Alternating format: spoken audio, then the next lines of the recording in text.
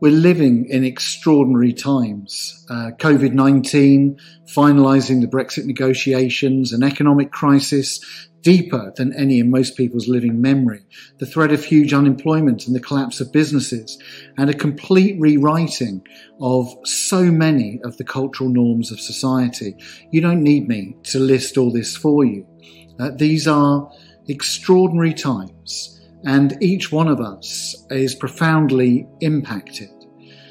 And so more than perhaps ever before, we have a responsibility to pray for our political leaders. Whether we agree with their political persuasion or not is not the point. Our leaders are having to make the most complex decisions in the most extraordinary times, and they need us to pray for them.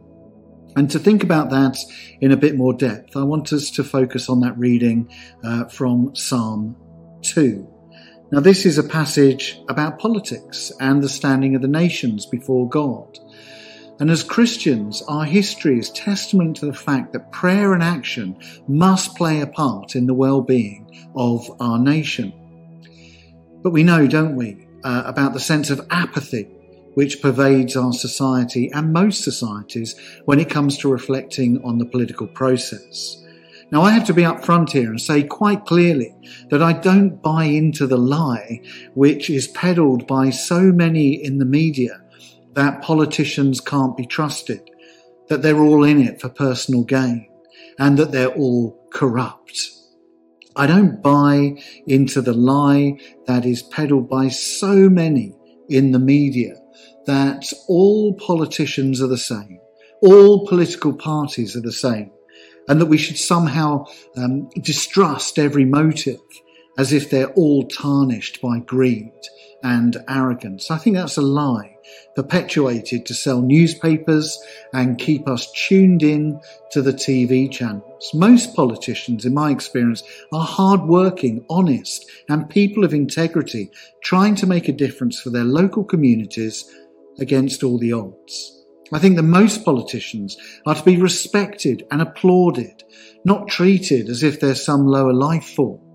And I think that many people in the media should be ashamed of the way in which they undermine the democratic spirit of this nation by their method of reporting and the stories that they focus on.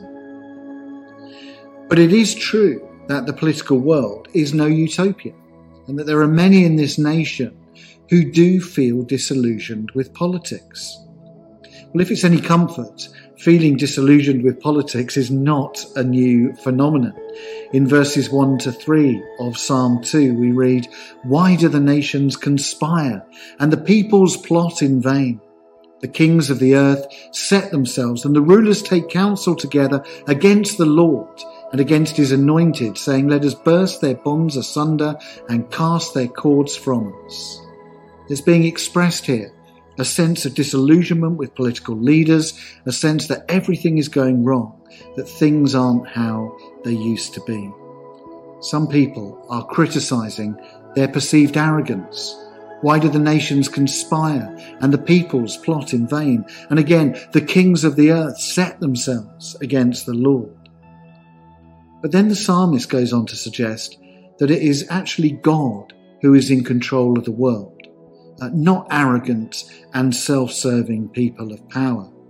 In verse 4, God says, or we read, "He who sits in the heavens laughs. The Lord has them in derision."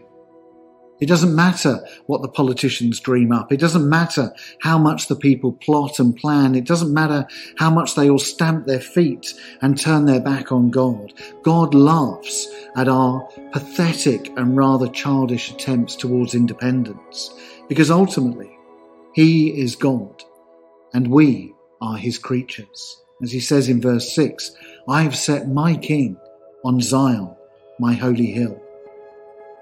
So here we have a picture painted of a world system run by human beings who often get it wrong. But God has ultimate authority and ultimate control, and we can rest easy because of God's ultimate control. There's much more to be said about that, but that is for another day, because I don't want to lose the focus of the point today, which is that we need to pray for our politicians. But what do we pray for them? Well, this psalm gives us 3 pointers. Firstly, we need to pray that our leaders will grow in wisdom. Verse 10 says, "Now therefore, O kings, be wise, be warned, O rulers of the earth." It's not an easy task to have great power and influence in politics. The job is stressful. The temptations are many and great. And we need to pray that our leaders will be wise in how they handle themselves. And secondly, we need to pray that our leaders may have purity. In verse 11, it says, "Serve the Lord with fear." Our prayer is that the leaders of the nations will recognize that in serving us, they're first serving God. And finally, we need to pray that our leaders may respond to God in a personal way. In verse 12, it says, "Happy are all those who take refuge in him." If more of our leaders develop devout and holy lives, imagine how the politics of this world would be transformed. But as with all things, transformation in society doesn't begin with other people. It begins with you, and it begins with me. It begins with our responsibility to pray for those in authority. It all starts with you and with me. It's our responsibility. So in these difficult days and weeks and months that lie ahead, please be sure to pray for our politicians more than we criticize them.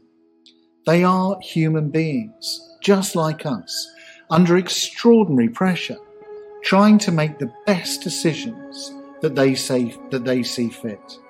Now, that doesn't mean we have to agree with every decision they make.